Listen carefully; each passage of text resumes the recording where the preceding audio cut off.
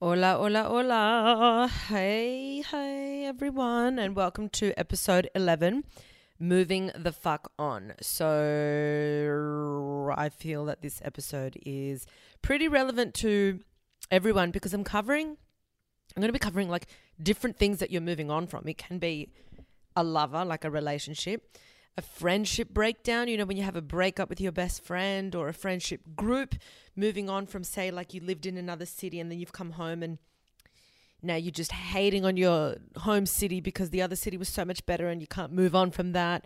A job, school, uni, a period of time in your life that you're just attached to.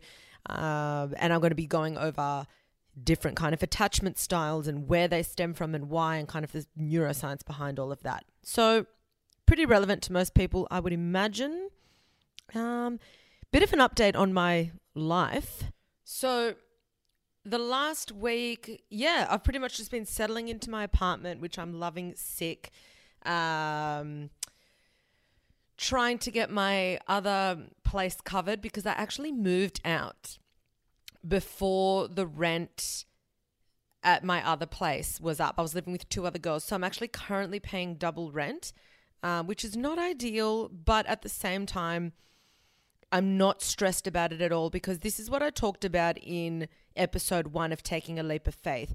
You need to make a calculated risk. So when I moved, I thought, okay, there's a chance that I'm going to have to pay, if I don't get my room covered, 2 months of double rent. And I had some money put aside. I ideally don't want to spend all that money on rent, obviously. However, the place that I've moved into is literally such a rare find that if I was to wait the 2 months, I've looked at everything else on the market, nothing compared. Nothing compared. This thing is a gem, okay? So I thought, am I willing to foot that bill to get my dream apartment? Yes, I am. So every time I kind of think, I still haven't found someone to cover the room, I think, think back about when you made the decision. It was a calculated risk and it's stuff that I'm prepared to lose. You know how I talk about in episode 1, what are you prepared to lose, and then draw the line? This is money that I was prepared to lose. So I'm not too stressed about it. And when it comes to losing things, money is one of the things that I'm not too worried about. You can't get too attached to money. You don't want to be a povo bitch, obviously, but when possible, just, like my mum always says, more was lost in the war. Like, don't fret too much.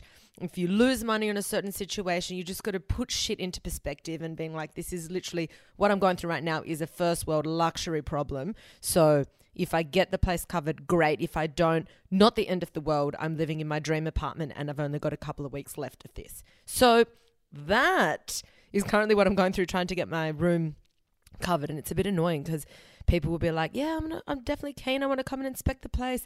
And then you go there and then they're just like, don't rock up. Send a text message. How hard is it to send a text message to someone being like, hey, I'm not going to be there? Blows my mind. So guys, if you're ever going to leave someone high and dry, send them a text message. People have an issue in this world with communication, and my goal in life is to A, obviously get people to change their relationships with themselves, but B, learn how to communicate properly because it's crucial. What else? Something that I've been asked quite often is advice on, like, give people ideas on like what podcasts I listen to and what books I read.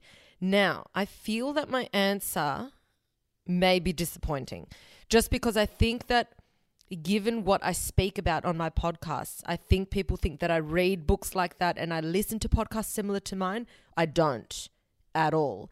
Just because I live and breathe self-help and all of that, it's kind of like I'm doing it all the time. I love it. But then when I go and do my podcasting, I kind of want to step completely out of that world and delve into another world altogether. So books-wise, the last year, all I've been reading is the principles of neuroscience and pharmacology and like full-on textbooks.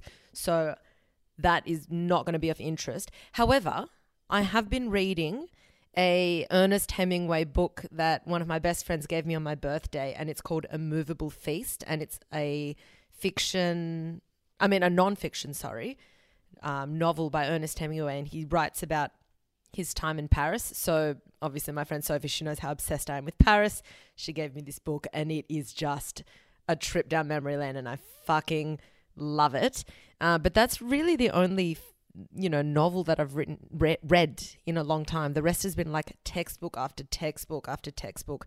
And while I'm studying, it's probably going to be that way. So book ideas, I'm not very helpful with that.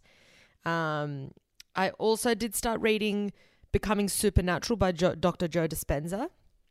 That's a very intense read. It's great.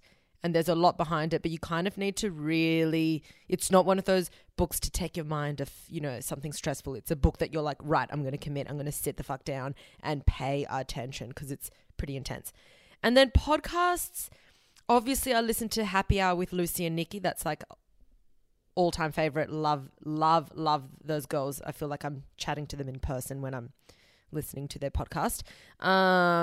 But then anything Wondery, I'm really into, like the Balco Scandal, that shit's great. Bad Batch, Business Wars.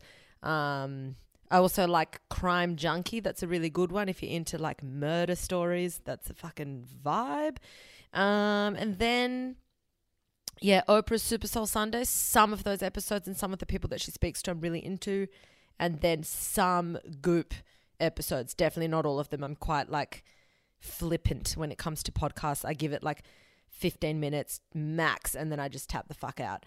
And I don't know, I'm one of those people that I'm so stingy with my time that if someone tells me to watch a TV show but they're like, it just takes like 3 or 4 episodes to get good, you've lost me there. You fucking lost me. I'm just going to risk never watching a TV show that takes that long to get good. I'm just not going to watch it. Like if it takes investing that much time to watch rubbish for it to get good, I just won't watch it. And most of my like free watching time on when I'm like going to bed is, TED Talks or like Epics talks about the brain and neuroscience and shit like that, that when I do watch something on Netflix, like you better captivate my attention or I'm tapping the fuck out. Having said that, love a good Keeping Up with the Kardashians as well. So those are my 2 extremes. Give me some trash TV, Too Hot to Handle on Netflix. Like it's got to be the trashiest of trash or the most intellectual mindfuck ever. But don't give me this in between. Don't give me that. I'll be bored. Wow, I think I'm contradicting myself, but it's just the truth. It's the truth. So let's just get into it. Let's get into the actual podcast topic, moving the fuck on. So the first one I'm going to cover is moving on from life experiences or situations or eras in your life. Then I'm going to cover moving on from a friendship or like a friendship breakdown, and then moving on from a breakup as well. Okay, so the first one is moving on from a time in your life. So that's kind of those people that live in the past. Are you one of those people that glorify an era in your time they were the good days? And now it's no longer the good days. You poor victim. It's not the good days anymore. High school. If only we could go back to high school. They were the good days. I know people that legitimately still, I'm 31, who are my age and glorify high school. I'm like, are you kidding, mate? Was that the best time of your life, high school? Like, don't get me wrong. I had a very good time in high school. But that by no stretch of the imagination was the peak of my life.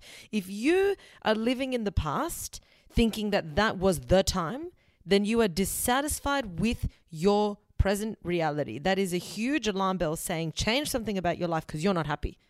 There's something going on here that I don't like, that I'm glorifying some shit that went down in the past as better than what my current reality is. So if you are currently right now magnifying a time in your life that you're thinking, wow, those were the days, then you are A, struggling to be present, and B, you're unhappy with certain aspects of your life. So you need to do a bit of a check on what it is that you need to change, because unless you're the one making the change, not much is going to change. You're just going to keep being reactive to your current reality, while your memories and when you think back about something good, it's kind of very much in your control. You can be very selective about what you choose to remember. So always keep in mind that when you are nostalgic about something or when you are glorifying the past, just be aware of how biased your mind can be. You have all the control because you only select the memories that serve you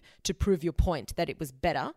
Whereas in your current reality, you're just being reactive. So you feel that you have no control. So you can't compare the two. You can't compare, oh, I'm choosing all these good memories. Forget about all the shit times. Forget about, all the rubbish. But the good memories, oh, how good was that? And now look at my current reality where I'm having to deal with all this shit left, right, and center. So it's an unfair comparison. So unless you bring in your control and you start being active instead of reactive, to situations that are occurring in your present reality, then you're never going to change. It's always going to be like that. The past is always going to be better than the present. You're never going to learn how to be present, and your good days are over. They're over. So what's the point? What's the point now? They're all over. So, that's a very sad mentality. So I'm going to basically try and help you reassess your current reality and see where you can make some changes so you're a little bit happier with where you are versus trying to compare it with other times in your life. Now, let's use an example. Like, for example, let's use you lived abroad for a year, 2 years, whatever, and now you've had to come home. Let's use London as the city of example, okay? You've lived abroad, lived in London. It was great. You had the best time. Your visa ran up, and then you have to come back to Australia. Now, you weren't ready to return to Australia, and now you're always comparing Australia with London. You're comparing the nightlife. You're comparing the jobs, how fun the pubs are, what you could get up to on the weekend. You're comparing all this stuff. And it's like, that's fine if you want to compare. Obviously, you do what you want to do. But again, you've got this heavy bias towards all the good things. Like, I can guarantee you're not comparing the negative. It's confirmation bias what you're doing. You only pick out all the things that you love, and every time you remember something that you loved about London, you're like, oh, but it's not like that here. And then that was really good in London, it's not like that here.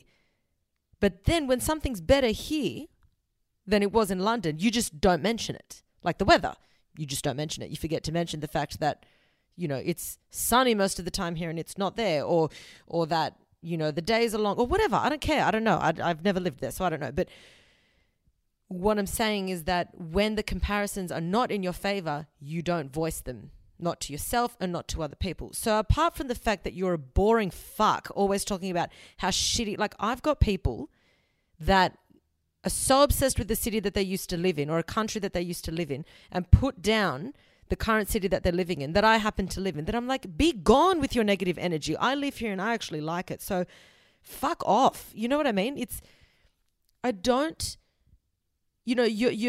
You're not a fun person to be around if you're glorifying other things other than the present moment. And I don't think people realize how much of a mood killer they are when they talk about how shit a place is that they live in to people that also live in that place, or where they talk about how shit their current life situation is with people that are currently sharing a similar situation.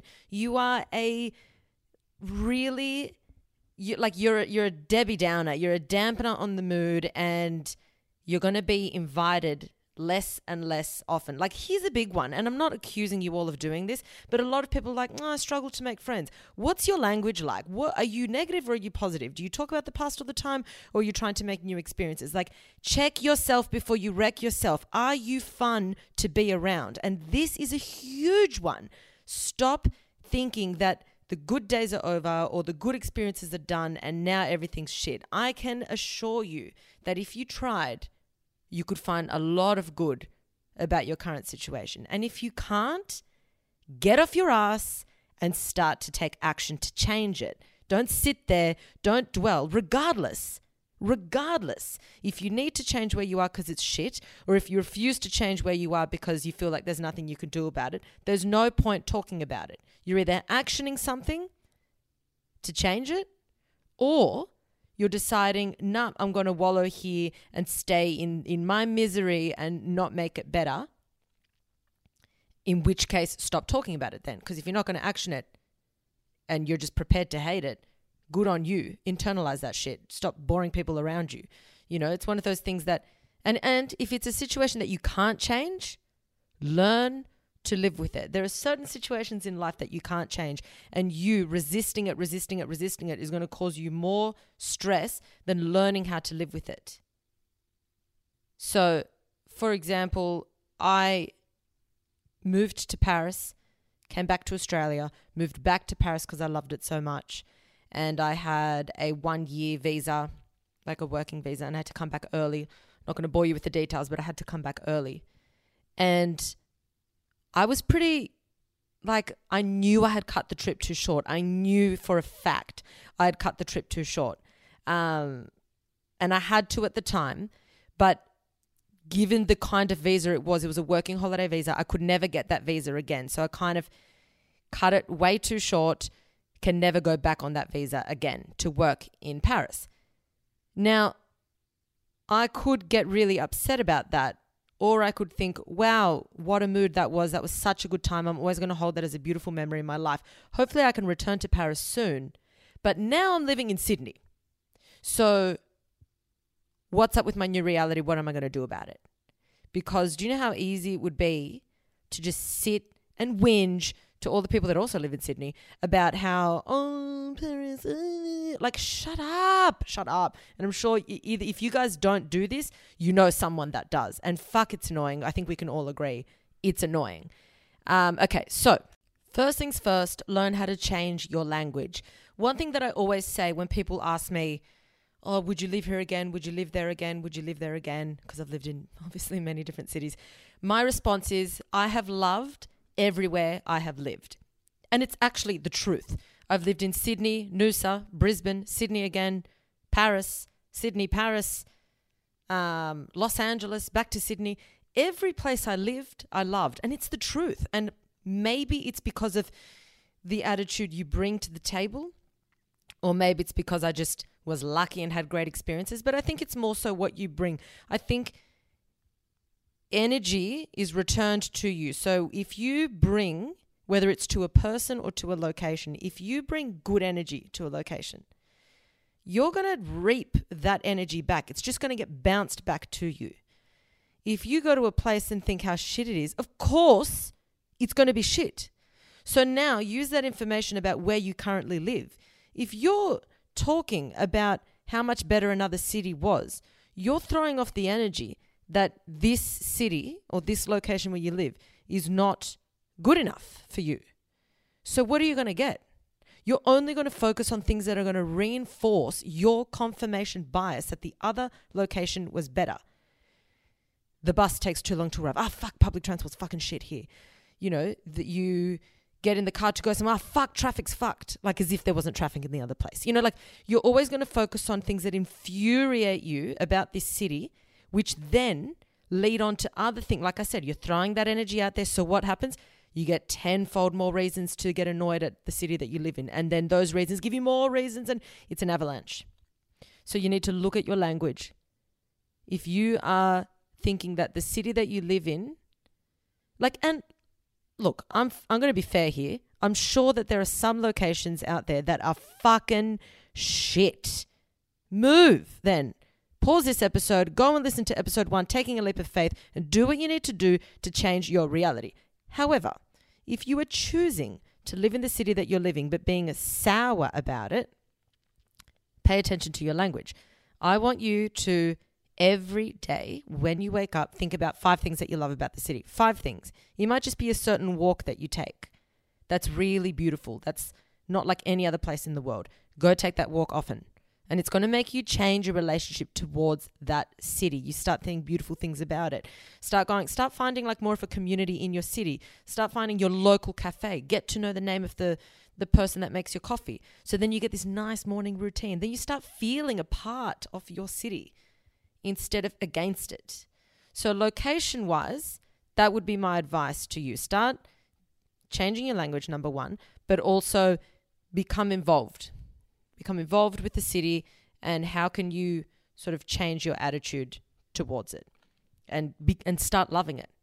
And if you're sitting there thinking there's no way in hell I can do that because I hate it so much, then move.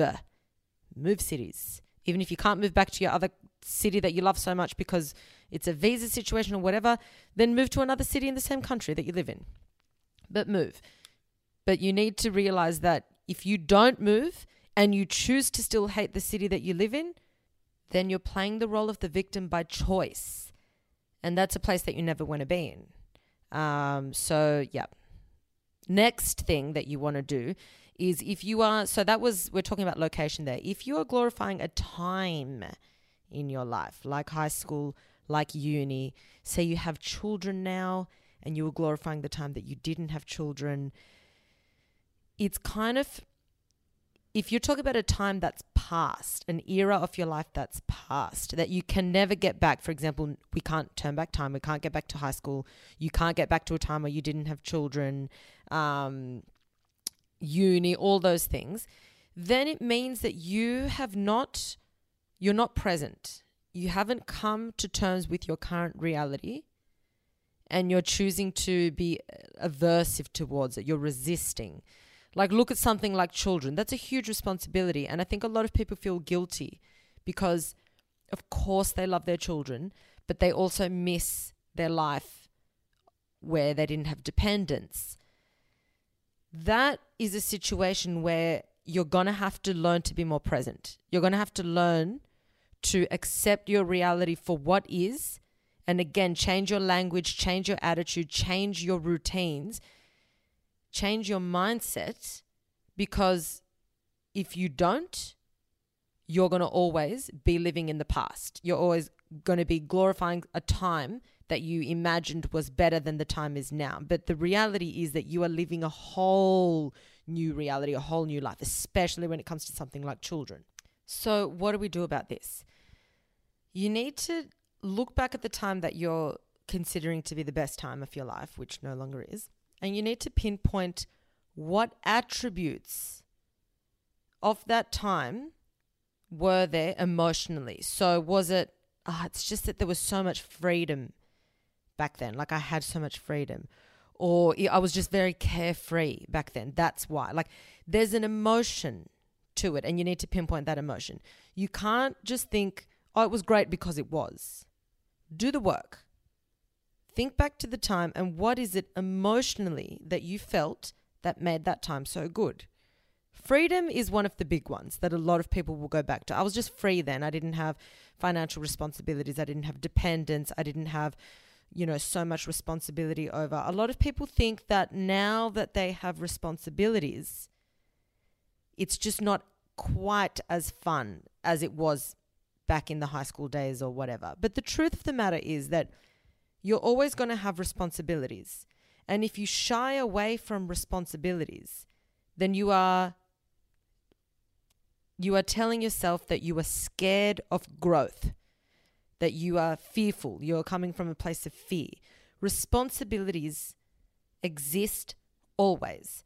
Even when you're in high school, your responsibilities are to follow the rules of the household, of your parents. When you have, then when you move out, okay, your responsibilities might be bills or rent or a mortgage. Obviously, when you have dependents, you're responsible for them. But there's always going to be responsibilities. And to shy away from responsibilities is to say, I don't want to grow. I don't want to grow. So then that attitude, that language, you stay small. You stay safe. And you think back at the times where you think you had no major responsibilities when you actually did have them, but you're just not thinking about it. But your responsibilities might have changed now, and you're looking at that as the weight that's holding you down from actually, living your best life. But the truth of the matter is, if you take on responsibilities properly, that is your ticket to freedom. Being accountable is your ticket to freedom. Having your shit together and being responsible for your own shit is your ticket to freedom. Having no responsibilities would mean that you're a child, essentially. And that's not freedom. You're living by the rules of your parents. So stop thinking that responsibilities equals weighing you down. They are your ticket to freedom. The more responsible you can be over your life, over yourself, over your emotions, over your mindset and your attitudes, the more freedom you will have. So turn around what you think responsibility means, because it's a blessing, and stop being so ungrateful that you have them. The alternative is being dead, for God's sake. So we all have responsibilities. That is your freedom. Look at it that way. Okay, topic number 2 is going to be friendship breakups, or it might not even be a dramatic friendship breakup, but it's the dissolving of a friendship as you know it, or kind of the fading away of a friendship as you know it. The first big time that this happens for a lot of people is after high school. You know, you have this group of friends that you think are going to be there forever, and then you kind of branch off, yet you don't put in the effort to keep in touch mutually, and that fades away. That's one of the best initial examples of that happening, as them fading away. But then there's also times where you have really good friendships, and then something dramatic happens in order for that to break down, and you feel like you've been cut out of someone's life unnecessarily, or they just stopped including you in certain things, and it can be quite painful, especially if that person was a big part of your life. There are many different scenarios, and I don't need to cover them all. I'm sure that depending on whatever you've lived, you can apply that to what I'm talking about. But what you need to think about when it comes to friendships is that, similar to a relationship, but slightly different, because you're not sort of trying to build a life together. You're just living concurrently and enjoying each other's company. It's a bit different to a romantic relationship. With humans, with all humans, nothing is permanent. Absolutely nothing is permanent in life. So everything is always going to be in a state of flux, that there are so many moving factors that could cause someone to change, you to change, that person to feel certain things about the relationship. They may feel suddenly insecure towards you, or on the contrary, if you happen to be toxic, they may feel that you are a dead weight that's making them feel shit. You know, because a lot of the time when I speak to you guys, I'm presuming that you're the good person in this scenario, but you've always got to take into account that you might be the shit person in this scenario. You might be the toxic friend that's weighing them down. You might be the dead weight, or they are the dead weight. But there's always, you know, or not always, but often there's a reason why someone doesn't want to hang out with someone else. Either because you're flying high and they just are not on that level, and they feel insecure around you, so they want to either cut you down or cut you off, or you're not a very nice or fun person to be around. So regardless, I'm sure you know which category you sit in, but you've got to be aware that if it's a friendship that cannot be salvaged, or if it's something that's faded away and can't come back, it's not necessarily a bad thing. Because we're constantly in a state of flux, you've got to look at everything as being impermanent. Nothing is permanent. You can't expect a friendship, while friendships can last forever, you can't expect it to be the same. I've got friends that I've been so tight with. I'm talking like we see each other 5 times a week. We're constantly working out together. You know, we go out for breakfast and they're like, what are you doing? Like, it's just, we're so tight. Then they might get into a really intense relationship and I kind of drop off the radar. But it's not a bad thing. I don't attach myself to the friendship. I don't make that friendship part of my identity. It's something that I have and that I really love.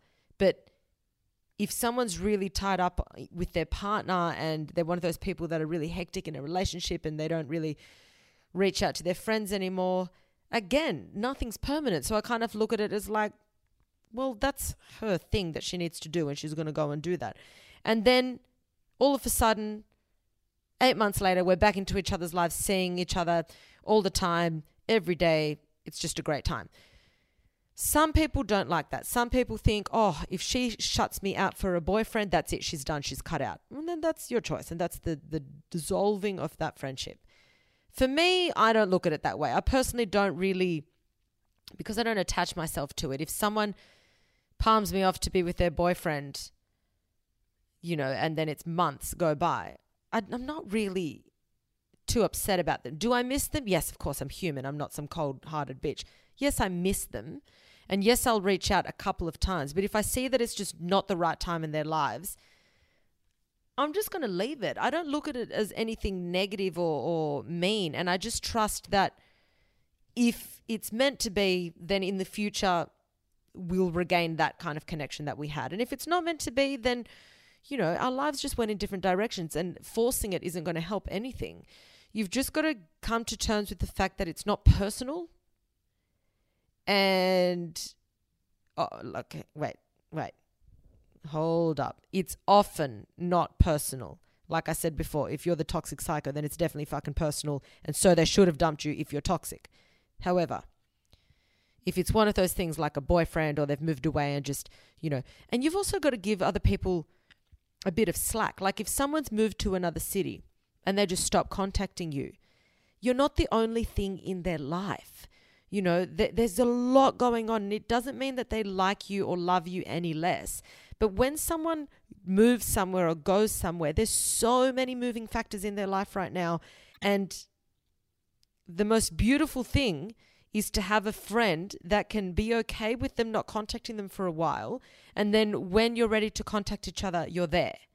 Some of my best friendships are the ones that we can go months with no contact. And then when we see each other, it's this beautiful thing, like we never left the conversation, The less attached you are, the less you make your friendship part of your identity, the more freedom you give the other person to just be them, and they can come and go into your life.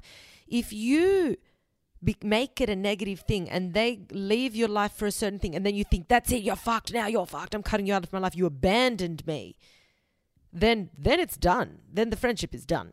Yeah, and the chances of you rekindling things probably not going to happen. They're probably going to be like, wow, too much drama, I'm not going to go back in there. You're feeling spiteful, being like, don't you dare come back into my life. So of course that's not going to happen. Of course the friendship has died. But yeah, I think you've got to allow for a lot of flux within your friendships, and you need to stop attaching yourself to what that person does. They are their own person. They have their own reality, their own distractions, their own relationships outside of you. Now, if we're talking about a situation where a friend, for whatever reason, has decided to cut you out of their life, they've found friends that they're so, like they found a new group of friends, for example. I had someone message me recently talking about how their friend kind of started hanging out with this new group of friends and started getting phased out of their life. And they found it so painful, because we're talking about best friends here, and one of them's just, met a new group of friends. And it's so, so painful. That, I agree 100%. That is painful. That would suck. And I'm not standing here saying, oh my God, water off a duck's back. It doesn't matter. It doesn't matter. It matters. It does matter. And it hurts. And if it was such a close friendship and all of a sudden they're able to cut you from their lives, that sucks. And I do really feel sorry for people that are put in that situation, because it's not nice. But how are you going to react to the situation? That's all you can control right now. How are you going to react? And I'm not talking about initial reaction. We're all human here. You can kick and scream and whatever initially. But once you've had your original meltdown, now how are you going to react moving forward from the situation? Because if someone has that kind of mentality that they're able to think, nah, I need to move on from this. I found this other group of friends, we're done. Then you've got to look at it as, for whatever reason, the friendship that you had wasn't serving that person anymore. And you might need to take a look at yourself, or maybe they had demons and they couldn't, like internal demons, and they couldn't handle but irrelevant. The relationship, for what it was, whether it was your fault or whether it was their fault, whether it was your actions, whether it was their actions, if someone's going to abandon you for another group of friends, regardless of the reason, it means that your friendship wasn't serving them anymore. And again, like I said, nothing's permanent. You've just got to let it go. What I don't recommend you do is go on a rampage, lashing out and abusing them, and you're fucked and this and that, and you're cooked, whatever. Don't bitch about them. Don't try and turn people against them. Just let it be. Just accept what is. It doesn't mean that you're going to be thrilled about it. You might still be heartbroken, but the ability to accept what is is magical. You can still be sad. You can let yourself cry about it. You can grieve the friendship, but don't throw gasoline onto the fire. If you're feeling upset about something, don't turn people against that person. Don't try and, get other people to agree with, don't start thinking that they're evil. Don't think this, don't think that. Just think, for whatever reason, as fucked as it is, and as much as I miss them, they've tapped out of this friendship. I've tried in a nice way to rekindle it, and they've said, nah, it's done. So either I'm toxic or they're toxic, or for whatever reason, this relationship didn't serve them. Regardless, now that it's done, there's really nothing you can do about it. If you were the toxic person, the only thing you can do is send a very heartfelt apology calling yourself out on your bullshit. But apart from that, if you're not the toxic person and you had no negative role to play in the friendship, then maybe they're doing you a favor. Because if there's someone that for no reason whatsoever, no apparent reason, they're able to tap the fuck out of your life, then they're not a friend that's serving you either. That's not a great friendship to serve you if they're going to be like, bye, I'm still having all this fun, but I don't want you in it. Be gone, au revoir, bye Felicia. I don't need to involve you in drama. I don't need to make, rumors about you. I don't need to get anyone else hating on you.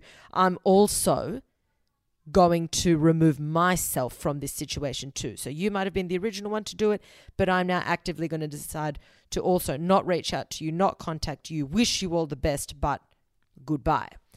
So you've got to always look at friendships as they're in a state of flux. They might return to be what they were, or they might return in your life to serve a different kind of friendship in your life as a more adult friendship later down the track.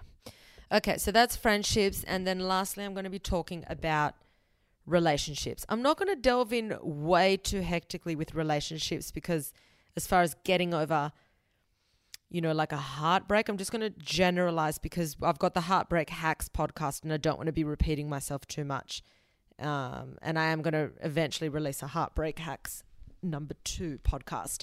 What I'm kind of going to be talking about here is moving on, not just from a heartbreak, so not from necessarily a relationship that is included in this, but also from unrequited love. I think we've all been there, or at least we know someone who has fallen so hard for someone and they can't move on. Even if they never dated that person, maybe they had a friendship or a connection, or maybe they went on a date or 2 and then the person was like, yeah, look, I don't want to get into a relationship with you, and then you absolutely cannot move on. That's kind of what I'm covering here. All aspects of moving on from an emotional attachment to someone romantically, whether you dated them or whether you didn't. So certain things that we go through when we struggle to move on from something, even if it was the shortest lived relationship ever, is that often you hold that person above you. In other words, you consider that at the time you were punching and they were a catch. So your idea of what you are worthy of receiving is set at a standard. And then if you receive something better than what your standard is, then you are surprised and amazed and so excited and you really hold on to this. And then when you lose it, you feel devastated because you think that was a fluke to get that. That's not my standard. I was punching. That person was higher than what I'm worthy of receiving. So now the chances of me getting someone that good again are slim because that's not my normal. That's not what I'm worthy of. So if you keep thinking that these people that you meet, start talking to are a rare find, you're telling yourself, I'm actually not worthy. That's rare. That person's so this, so that, so whatever. And it's not to say that you can't feel grateful for the people that you're dating and you can't think of them as amazing, but you can't put them above you, because the moment you put someone else above you, as in they're a catch and I'm not normally worthy of that, then you screw yourself.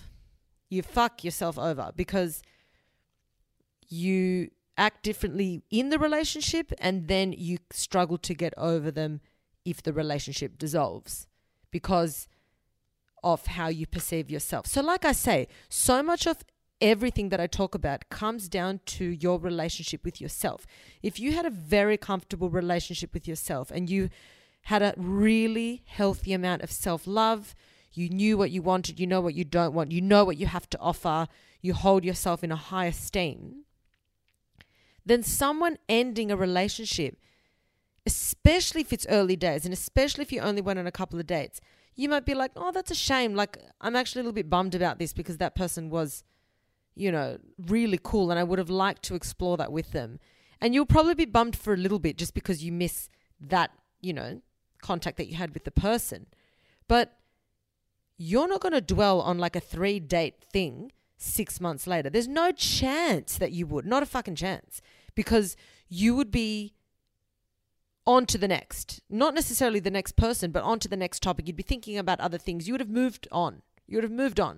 Because your relationship with yourself determines your ability to move on from things. If you think that you're worthy of great relationships again and again and again, then this one's just like one of the potential few that just didn't work. But the next one may, not a big deal. If you think of yourself as lesser than the person that you were dating, you think, fuck, I fucked it.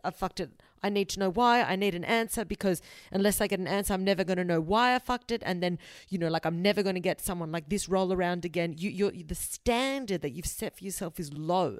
That anyone slightly above that standard, you think, tread on water. Oh my God, this person's amazing. And then you behave differently. You're not your authentic self. You're acting like this person's better than you when they're not.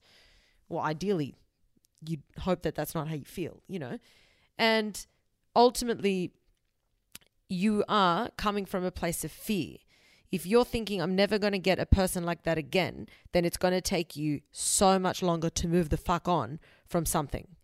Now, if we're talking about a long-term relationship that's like years and it was really painful, I would actually go and listen to Heartbreak Hacks because that's a lot more in depth. I'm kind of talking about the ability to move on to an emotional attachment from someone, even if it was very, very short-lived. And it really does come down to your relationship with yourself. And you need to find or kind of write down what is your self-talk.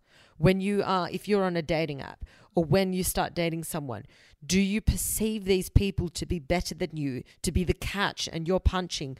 What is the language that you're telling yourself? Or do you often tell yourself, I'm worthy of being loved by legends. I'm worthy of having like a really good partner because I know what I can bring to the table. So I know that I'm worthy of at least the same, which is a lot. And then you don't feel that that was a one-off. The only time you're really going to get super attached and not be able to let go of someone is if you think that that was a one-off and that was a fluke. So change your language, because if you had really high levels of self-love, you'd never think that about yourself. You would never think, I've lost my opportunity with someone good. That's a terrible thing to say to yourself. And that means that you need to work on your self-love. You don't need to work on anything to do with dating. You don't need to work on anything that happened with that person. Let it go. It's done. What's done is done. But you need to turn it around and work on yourself. Because if it's 4 months, 6 months, 1 year down the track from something that was short-lived, then you've got serious issues with your self-esteem. And you're not being fair on yourself. You are being so mean to yourself. It's ridiculous. Are you on your side or not? And most likely the answer is going to be no, I'm not on my side. And this is why I'm struggling to move on, because I keep putting myself down. I keep blaming myself for the breakdown of this, whatever it was. I keep, thinking that I was lucky to have them. That's a bad mental state to be in. Change your language to yourself, change the conversations that you have with yourself, and that will change. The people that are going to come into your life will change. The people you attract are going to change. You'll be amazed who and what you can attract by changing your expectations. If you start expecting good relationships, expecting to be desired, expecting to have fun with people when you're dating, that's going to start coming. If you look at those things as like, oh my God, wouldn't that be amazing? Wouldn't that be lucky? Then on the off chance that you do get it, they're probably going to be repelled thinking, oh, this person's like too needy, or they're too clingy, or they're too whatever, because you repel people with that attitude. So that might, like sometimes if you don't have a high level of self-love, then when you get into a relationship, they sense that. They sense that you're desperate, or you're clingy, or you're needy.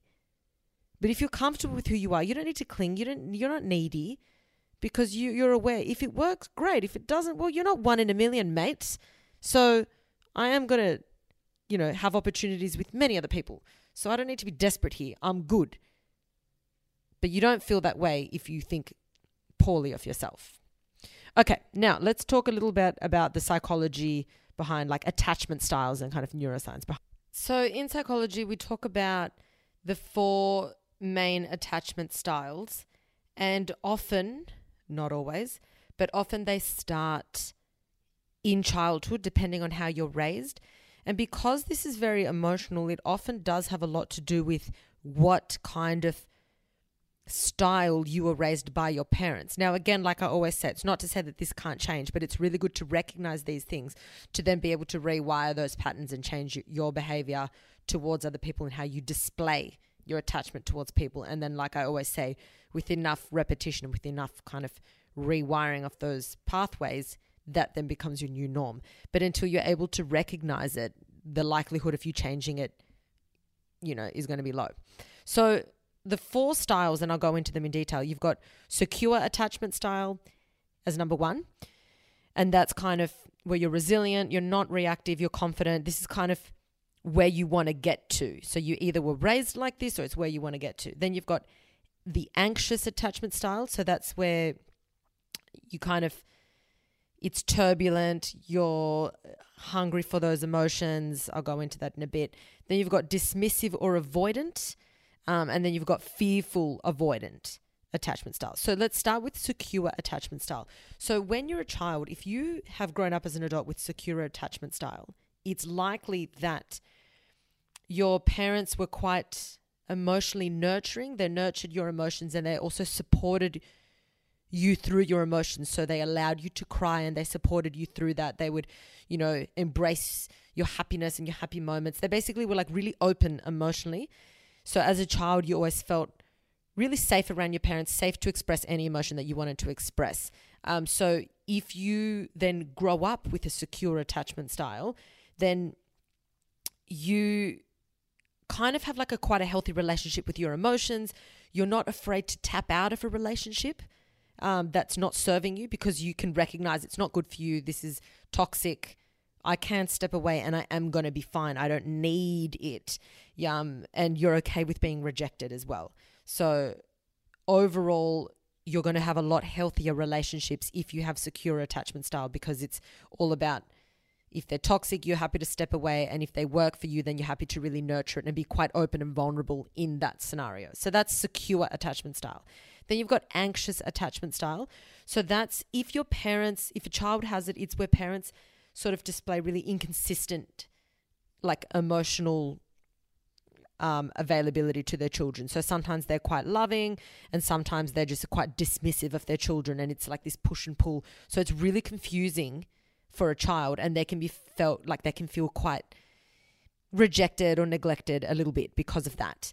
So because of that, as you grow up, if you still follow that anxious attachment style through to adulthood, then you're always needing reassurance to feel comfortable within yourself. So you need that external reassurance from other people. So the child needed it from their parents because it was inconsistent. So then you seek that out in your partner. You don't trust people because you have a difficult time believing when they say that they love you and they're always going to be there for you. You don't believe it. You think, but you're going to turn around tomorrow and not be that way. So you struggle to feel safe, secure. You struggle to have that bond.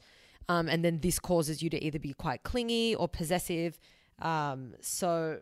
You're always living in fear of being rejected or abandoned by your partner or someone that you're dating. So that's anxious attachment style. Then you've got avoidant attachment style.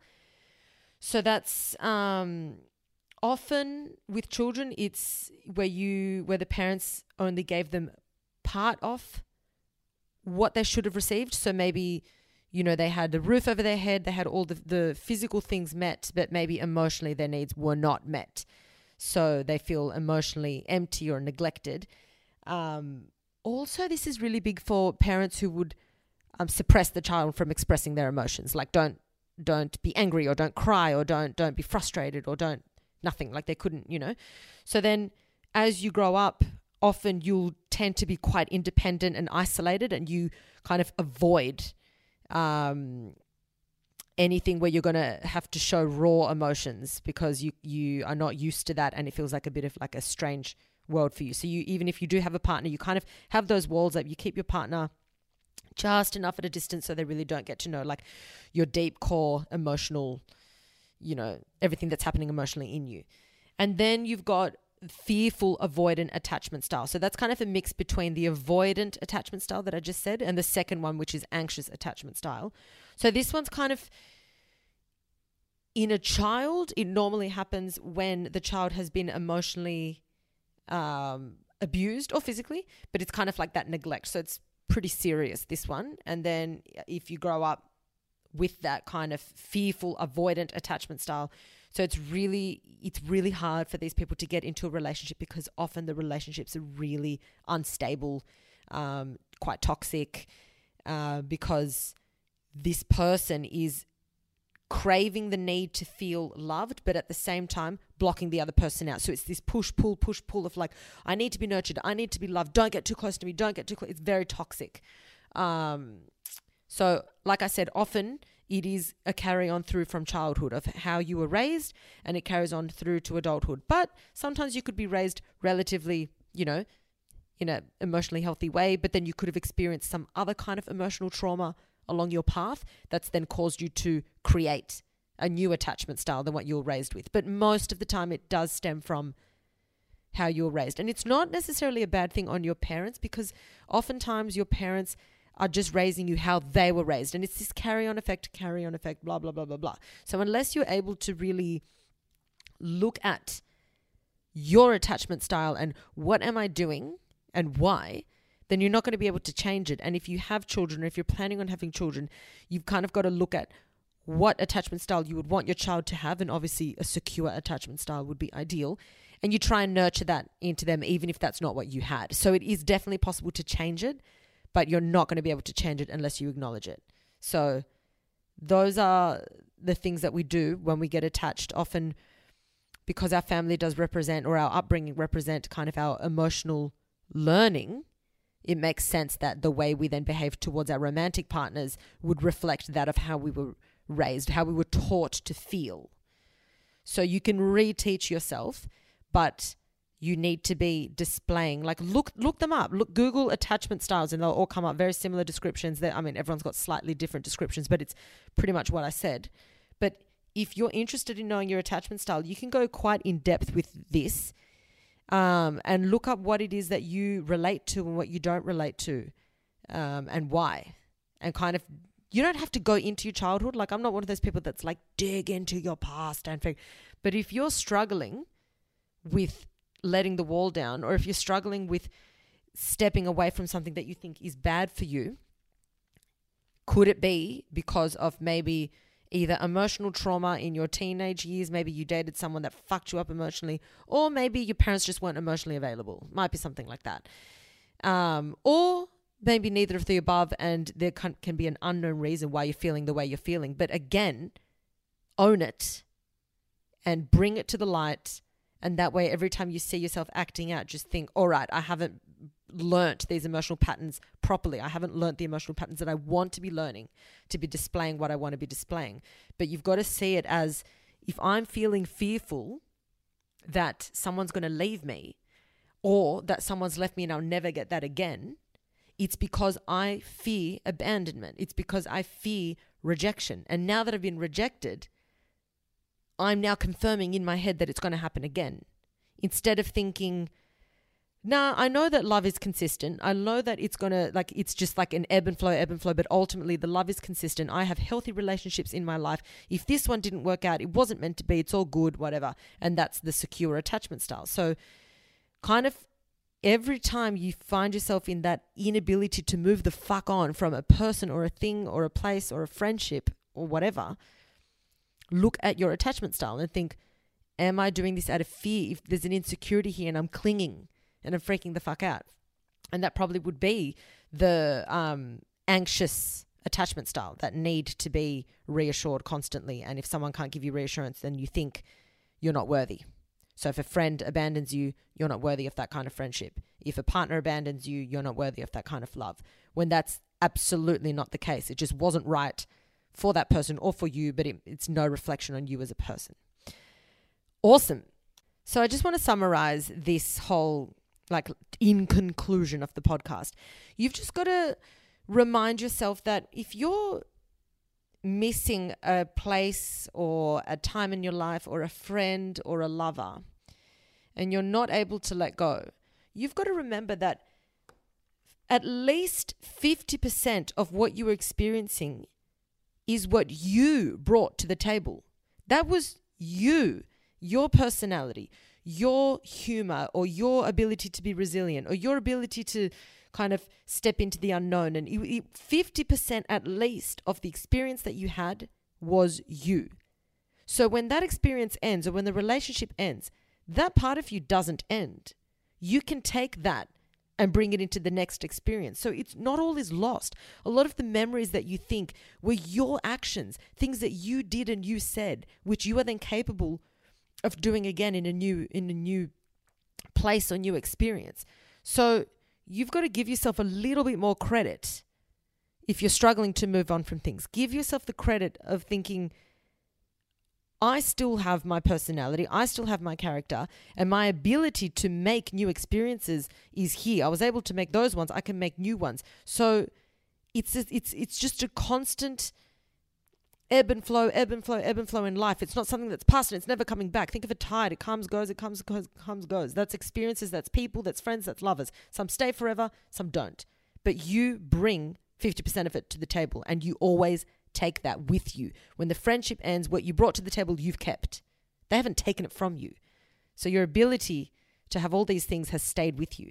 So you're doing yourself a disservice if you think that you're just a passive person and life is happening to you. All these times that you've had great experiences is because of how you've chosen to act in that situation, or how you've chosen to react to a situation or a person. So no, we don't control everything that happens to us, and things can happen or things can break down and there's nothing we can do about it. But how long you stay engaged in a situation, you can control.